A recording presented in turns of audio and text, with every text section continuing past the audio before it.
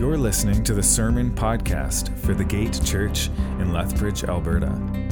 For more information, to contact us, or to support this ministry, please visit thegate.org. It was wonderful. And good morning, everybody. Good morning. Who's tried the scooters out this year so far? No? Yeah, last year. Well, okay, but not this year so far. Okay, I was noticing a few of them out and about already, and I'm like, well, hopefully they'll survive this snowfall, and then we can carry on with summer.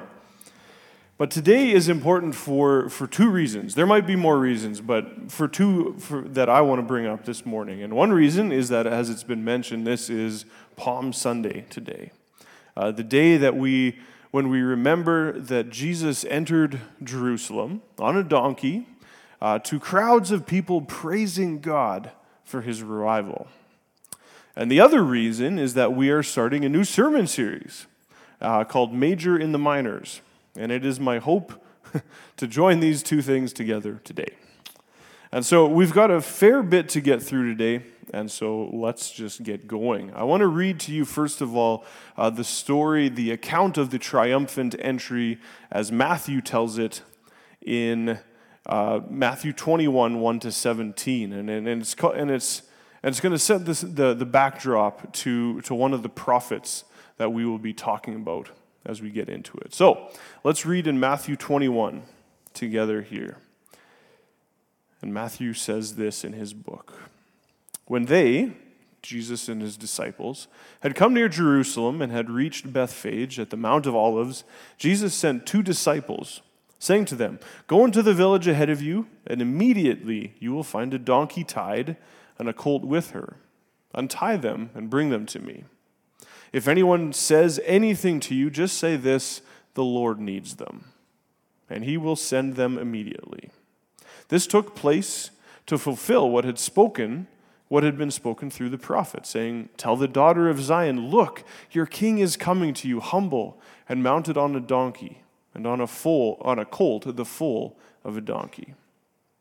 The disciples went and did as Jesus had directed them, and they brought the donkey and the colt, and they put their cloaks on them, and he sat on them.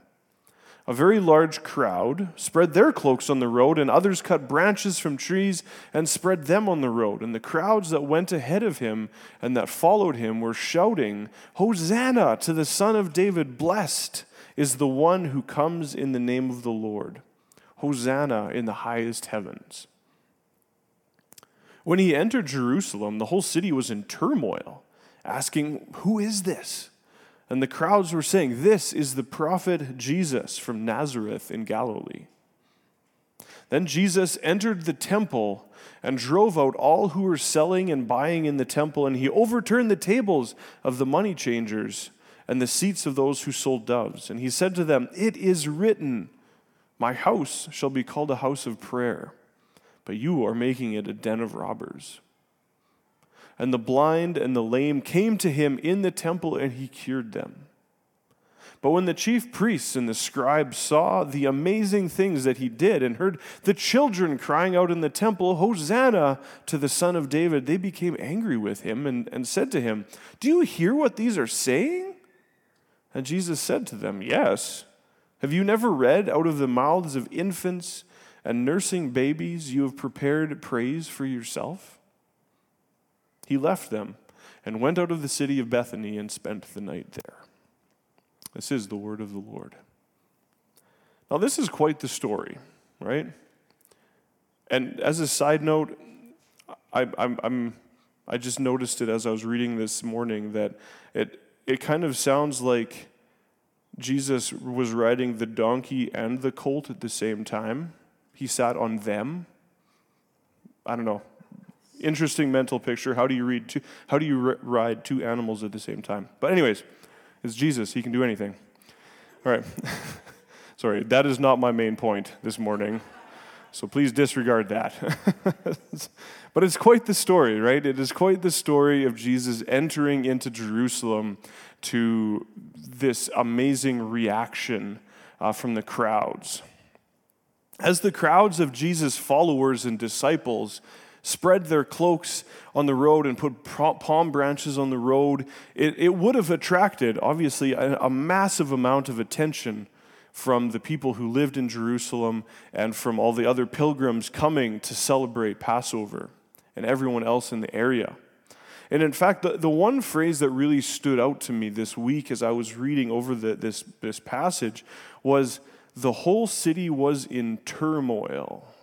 The whole city was in turmoil as Jesus entered the city. And what does turmoil mean?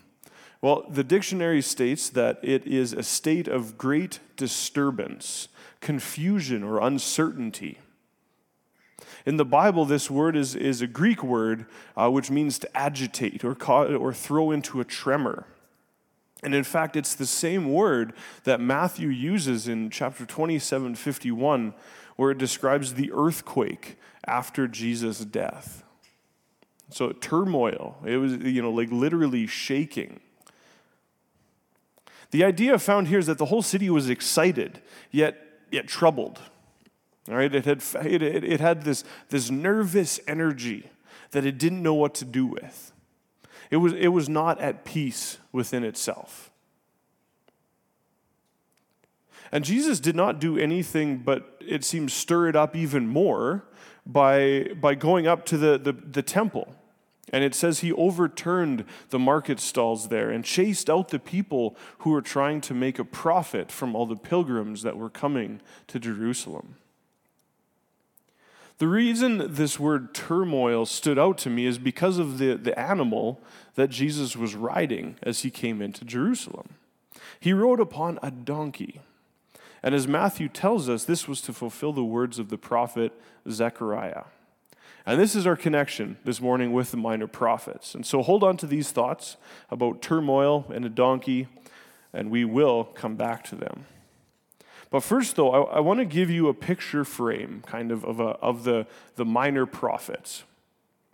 All right, something that will provide somewhat of a border around each time and a display, I should say, of all the 12 books of the Old Testament, which we now call the minor prophets. So, 4 sides of a picture frame, 4 points to make to introduce these prophets. And so point number 1, side number 1, the minor prophets are not minor league prophets. All right, that's an important thing to remember. They are not somehow less credible or less important than the major prophets in the Bible. It wasn't like they were trying to become major league prophets, and that God didn't think very highly of them. They didn't quite make the cut. All right, so God wasn't just keeping them in the minor leagues. All right, they were minor prophets. They were called minor prophets, well, simply because St. Augustine called them that. And he did that to differentiate between these 12 shorter books, these 12 shorter writings, and then the 4 longer writings of the major prophets, which are Isaiah, Jeremiah, Ezekiel, and Daniel. All right, in short, they are minor because they are shorter, and that's it. All right, we need to remember that just because these 12 books are shorter, they are in no way less important to us, or less inspired, or less worthy of our study. They hold amazing truth that we can learn from. And I dare say that they're easier to read and easier to grasp simply because they are shorter. All right, to be honest, I would much rather read a shorter book of the Bible and be able to read the whole thing at once than to spend, a long time trying to read Isaiah or something like that. All right, you can read the whole book in one sitting. I think the longest minor prophet is only about 14 chapters, and they're short chapters. So you could do it all in one sitting, and you can get a great overview and understanding of what God was telling his people through these prophets. All right, point number 2, side number 2 in this picture frame. These men whose names are the titles of books in the Bible are actual historical people. They lived and they had jobs, they had families, they worshiped God and they followed God in the midst of their daily routine. Probably quite similar to the way that we do life. All right, if we forget this fact, I think it's way too easy for us to binge read their entire life's work and to forget that some of these prophets were actively prophesying for years, for like the majority of their life sometimes. For example, Isaiah, one of the major prophets, probably served as God's prophet to numerous kings in history for about 60 years. All right, so when you read the book of Isaiah, that's like 60 years worth of his work. Zechariah, the prophet that we'll be studying today, he actually provides the historical context. That he provides a date in which he received the word of the Lord for the first time. At the beginning of his book, it says in the 8th month of the 2nd year of King Darius' reign, which would have been 520 BC, a very historical fact that we can agree on. In addition to this date, it seems that Zechariah had worked as a shepherd, or he had some experience with sheep, as that's one of the things that God called him to do as an object lesson, all right, to become a shepherd for a time. And these men were real people, and let's not forget that. They had real lives.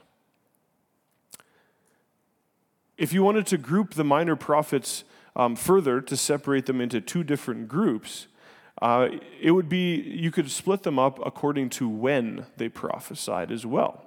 There were prophets who spoke God's word before the people went into exile, and there are those that spoke God's word as people returning after their exile in Babylon. The ones that were there before the exile spoke of God's impending judgment if the people did not repent of their sinful deeds and return to the Lord. And the ones that spoke to the people after they had returned from exile spoke words of encouragement and hope as the returning people labored to rebuild the temple and to start serving and worshiping God in their homeland again. They as well continued to say to the people, don't fall back into the ways that your ancestors, into the old ways of your ancestors again. Continue to seek the Lord.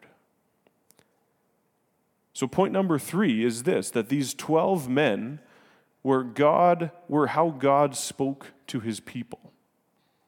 That's very important as well. These were the words of God to his people. And an example, again, in Zechariah 1 verse 1, it says this, in the 8th month, in the 2nd year of Darius, the word of the Lord came to the prophet Zechariah, son of Berechiah, son of Iddo.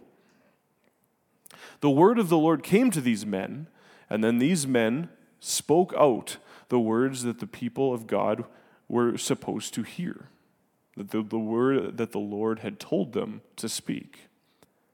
And most of the time, these words were meant for the Israelites to hear, either of the northern kingdom or the southern kingdom.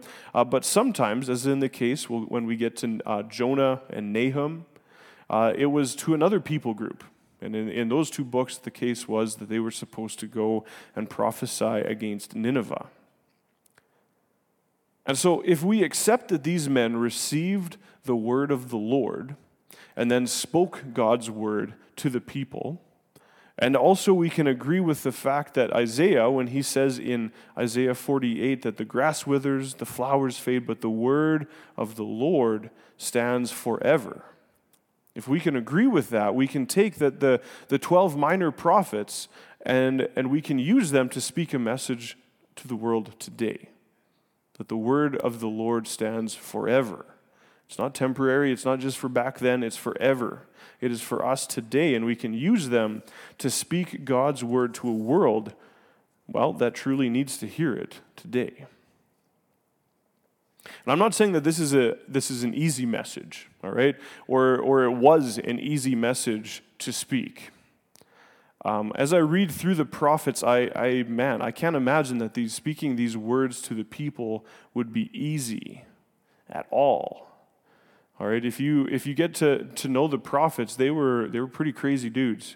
You can read examples. Isaiah walked around without any clothes on for 3 years. Are you willing to do that? No. But they heard the voice of the Lord. Or let's say, I think it was Ezekiel. He had to lay on his side for a period of, like a long period of time without getting up. And he had built like this little toy model of Jerusalem, and then he laid siege to it as he laid on his side. And he had to cook his food over, well, first God said human dung, but then he relented and it got to be animal dung. So, this is serious things. These guys were serious. They heard the voice of God, and they did it. It wasn't easy. But what choice did they have? What choice did they have? The word of the Lord came to them, and they had to do it. They needed to speak it. They needed to act upon it, no matter the consequences. And in the same way today, if we take seriously the word of God, then there are strong warnings to heed. And there are strong encouragements as well for us to cling to. Which brings us to the fourth piece, the fourth side of this picture frame. And that is to sum up all of the prophets in the Old Testament, and especially the 16 that are the prophets and the 12 that are the minor prophets. The summing up of the entire message of these books, of these prophets, would be to repent and to return to the Lord. Repent and return. Those are the big themes that we can find in all of the prophets. And again, to use the book of Zechariah as an example, this is God's word to the people from the first few verses of his book. In the 8th month, in the 2nd year of Darius, the word of the Lord came to the prophet Zechariah, son of Berechiah, son of Iddo. And it says, "The Lord was very angry with your ancestors. Therefore say to them, thus says the Lord of hosts, return to me, says the Lord of hosts, and I will return to you, says the Lord of hosts. Do not be like your ancestors, to whom the former prophets proclaimed, thus says the Lord of hosts, return from your evil ways and from your evil deeds. But they did not hear or heed me, says the Lord. Your ancestors, where are they? And the prophets, do they live forever? But my words and my statutes, which I commanded my servants the prophets, did they not overtake your ancestors? So they repented and said, the Lord of hosts has dealt with us according to our ways and our deeds, just as he planned to do." God's word was and still is to return from your evil ways and return to the Lord, that the Lord will return to you. And that's our picture frame. The minor prophets simply mean short writings. These men were real people in history. These men were God's chosen way to speak to his people at that time. And the main message is to repent and return to God. So moving on from the picture frame, let's try to fill in the middle with a picture of the book of Zechariah. And then we'll be tying back to the turmoil and the donkeys in just a little bit. The book of Zechariah was written by a man named Zechariah. Thank you. Yes, excellent. It's very easy. We can tell it's who wrote these things. He was probably born in Babylon as an exile, and he returned with a group of 42,360 Jews to Jerusalem in order to help rebuild the temple and resettle the area around Jerusalem. And he's actually mentioned in the book of Ezra, one of the history books in the Bible. In Ezra chapter 5, verse 1, Zechariah is mentioned as a prophet along with Haggai. And Haggai is another minor prophet that we'll be studying as well. And so Haggai and Zechariah were both prophesying to the people at very similar times. And where Haggai was encouraging the people to keep building the temple, Zechariah was encouraging spiritual renewal. And he offered spiritual encouragement that would go with the rebuilt temple. And so Zechariah, as I've said, prophesied that his first prophecy, as recorded in the Bible, was in the 2nd year of King Darius. And according to Ezra 6:15, the temple was officially completed and dedicated around the 6th year of King Darius in 516 BC. Zechariah and Haggai's words did not fall on deaf ears. The people continued to work at the task ahead of them, and 4 years later, the temple that they had been building was completed. And the writings of Zechariah can be split into 3 parts. Chapters 1 through 6 are 8 visions or dreams or some sort of things like that Zechariah had, and there is some weirdness there. All right, there is some definite weirdness there. If you read through it, they talk about horses, about measuring the perimeter of Jerusalem. It talks about lampstands and olive trees, and there's a woman that shows up somehow inside of a basket. It's interesting. And there's also a flying scroll. So, this will hopefully pique your interest. It's good stuff. And all of these visions, though, they're generally encouraging. They speak of the opponents of the Jews being punished and scattered. They speak of the guilt and the dirtiness of the Jewish people being cleansed and taken away. They speak of God coming back to strengthen his people and restore them as they rebuild the temple. As it says in Zechariah 4, verse 6, "This is the word of the Lord to Zerubbabel, not by might, nor by power, but by my Spirit, says the Lord of hosts." That's how the temple will be rebuilt. If we go on to chapters 7 and 8, they happen about 2 years later, after these original 8 visions, and a question is posed to Zechariah about how the people should follow a traditional fast that they had been doing for years.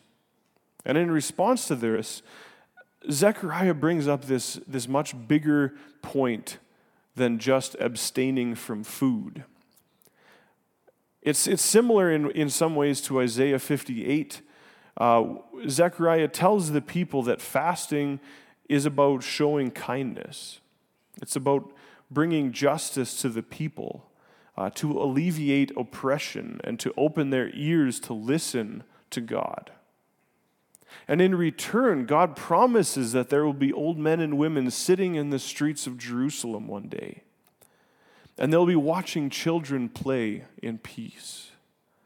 And even though it might seem impossible to the people that Zechariah was originally talking to, the day is coming when God will do the impossible and restore peace to their city, the city of Jerusalem. And God will allow the people to grow old in Jerusalem to eat the grapes that they themselves have planted. With this, though, there is a condition. In Zechariah 8, 16, and 17, it records that God wants his people that they would speak the truth to one another, that they would render good judgments that are true and make for peace, that they would not devise evil in their hearts, and that they would not break their oaths and promises. Chapters 9 to 14 are records of Zechariah's visions and poetry about the future, about the day of the Lord, which will be as well a common theme in all the prophets that we're studying. These chapters are hope for the future. It's where Zechariah, led by the Spirit of God, has a sure and solid hope that one day God will judge rightly and bring justice to the ungodly nations that are surrounding Israel. That he will bring victory to Jerusalem and destroy all the idols and false prophets that tempt people. That God will destroy all the enemies of God and bring peace and holiness to all those who follow God and worship God in his temple. And there's this amazing picture of people from all nations coming to worship God in his temple, not just the Jewish people. And all told, Zechariah is a very intense book of God's faithful covenant love to us. And it is up to us, his people, to respond by following his law and keeping his covenant. With all these messages in the series that we are about to embark on, we encourage you to go home and to read the books that we've been talking about during the week. They're short, as I mentioned. They're really short. They won't take that very long to read, and you could probably read each prophet in a single sitting. And so we'll give you an introduction on Sunday, and then you can dig through it on the course of your week. And so I encourage you, and I challenge you right now to ask you to read the book of Zechariah this week. It'll be good. So, back to the donkey and the turmoil. It kind of sounds like to me like something that John Steinbeck would have written, like a novel, classic American novel, or Hemingway, The Grapes of Wrath, The Old Man and the Sea, The Donkey and the Turmoil. I think it would fit right in there. All right, we come back to this borrowed donkey that Jesus is riding as he comes into Jerusalem. And so to start off with, we've read the passage in Matthew where it describes Jesus coming in and his activities that day.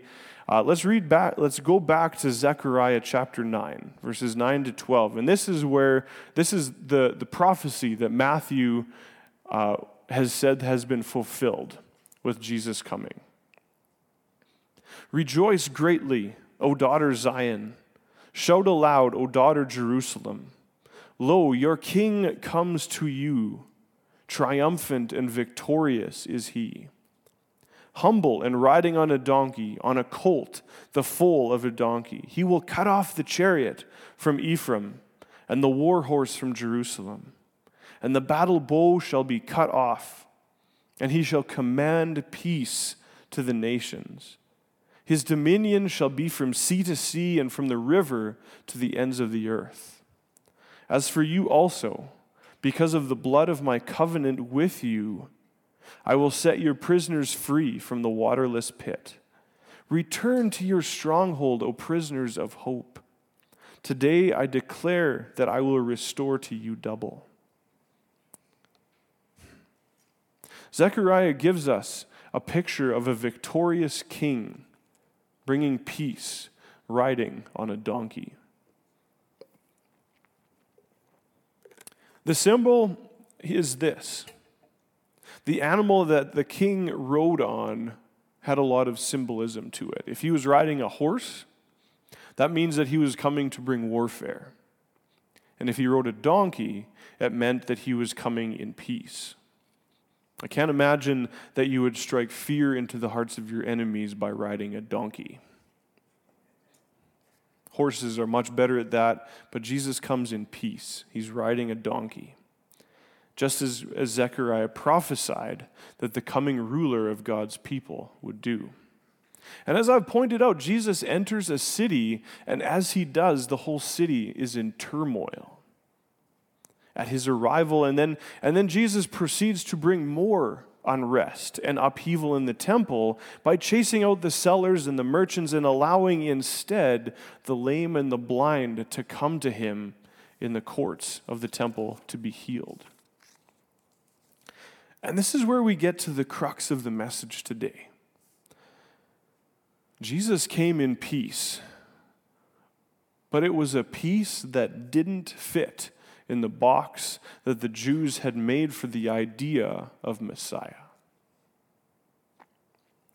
Now, I'm not sure if you know this, but I have 2 kids and they fight. They fight just occasionally. Probably more than that. And if Shar or I hear them fighting or arguing, we ask them just like, okay, calm down, take a breath. And like, what's going on? Why are you raising your voice? Why are you fighting? And it's always the same. It's either one of them has done something that the other one does not like, or one of them takes a toy or something like that. So for example, Huxley has taken something of Nora's. It's pretty common. Raised voices ensue, and we come to check it out.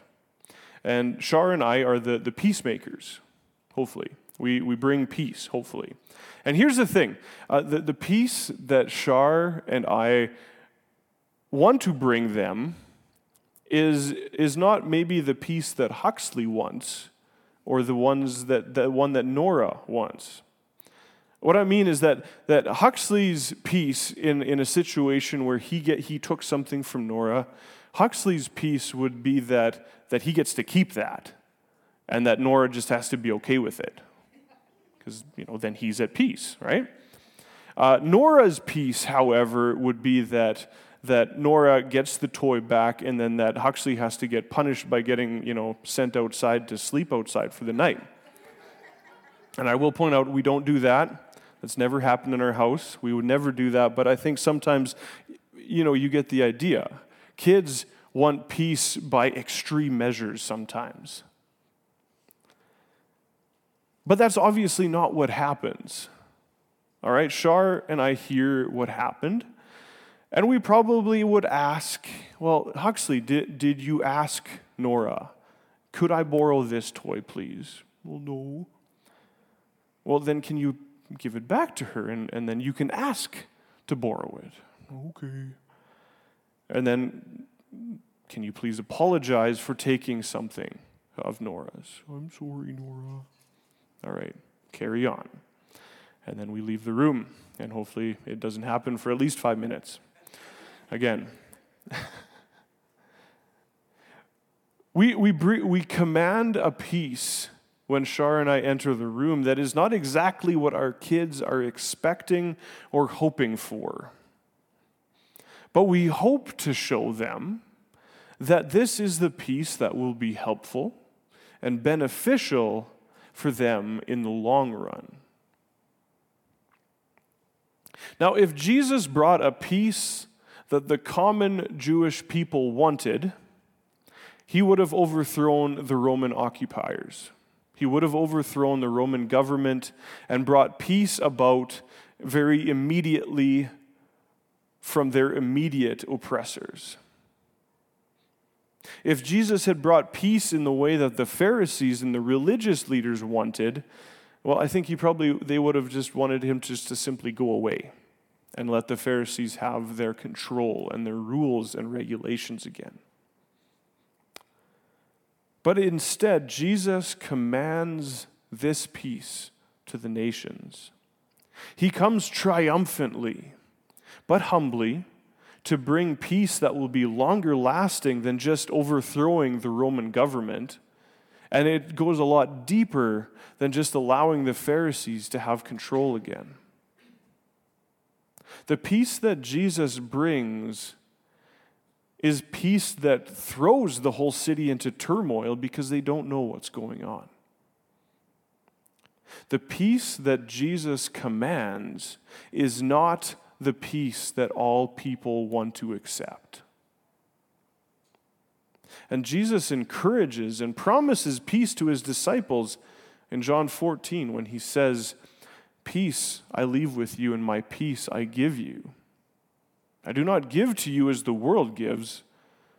Do not let your hearts be troubled, and do not let them be afraid."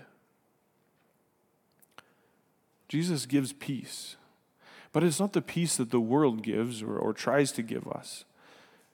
And in fact, the peace that Jesus gives is in opposition to the world. In John 16, Jesus makes this statement to his disciples: "I've said this to you so that in me you may have peace. In the world you face persecution. That's a fact. But take courage. I have conquered the world."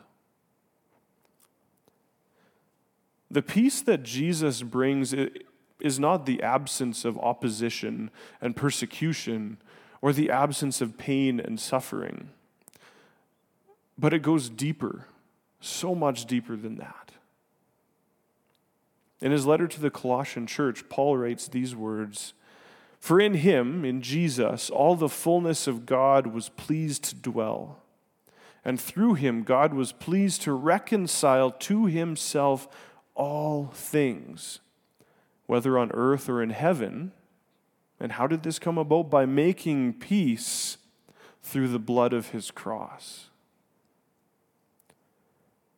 The peace that Jesus brings to a world in turmoil, not just to a city in turmoil, was made at the cost of his blood. Yes, it's a peace that can extend to everywhere and everyone, but it's a peace that might not be accepted by everyone right now. It's not a peace that everyone wants to have. Just like when a triumphant king enters a city in the peace that he has commanded, there will be people who remain opposed to that king's peace. So let us not despair when there's turmoil and when there's opposition around us and wonder where Jesus' peace has gone. Let us remember what Paul wrote to the Philippian church. And Pastor Blair read the first of these verses out earlier. Rejoice in the Lord always. And I will say it again, rejoice. Let your gentleness be known to everyone. The Lord is near. Do not worry about anything, but in everything by prayer and supplication with thanksgiving, let your requests be made known to God. And the peace of God, which surpasses all understanding, which goes beyond our entire understanding, will guard your hearts and your minds in Christ Jesus. I want to sum up with this. The peace that Jesus symbolically brought the city of Jerusalem on Palm Sunday all those years ago was not the peace that everyone was expecting. And the question today is, what kind of peace are we looking for from Jesus? Are we willing to accept the peace that Jesus commands over our lives, even if it's not exactly what we're hoping for? We know what's coming next in the story. We know that Jesus enters Jerusalem in peace, only to be arrested and tortured and killed a week later. So yes, let's sing with joy. Let's join the crowd by saying, Hosanna, blessed is he who is coming in the name of the Lord. But know that the peace that Jesus brings us was bought by his blood. And it is peace that fills our hearts and minds so that we can stand strong in the opposition and the persecution and the hardship that is coming.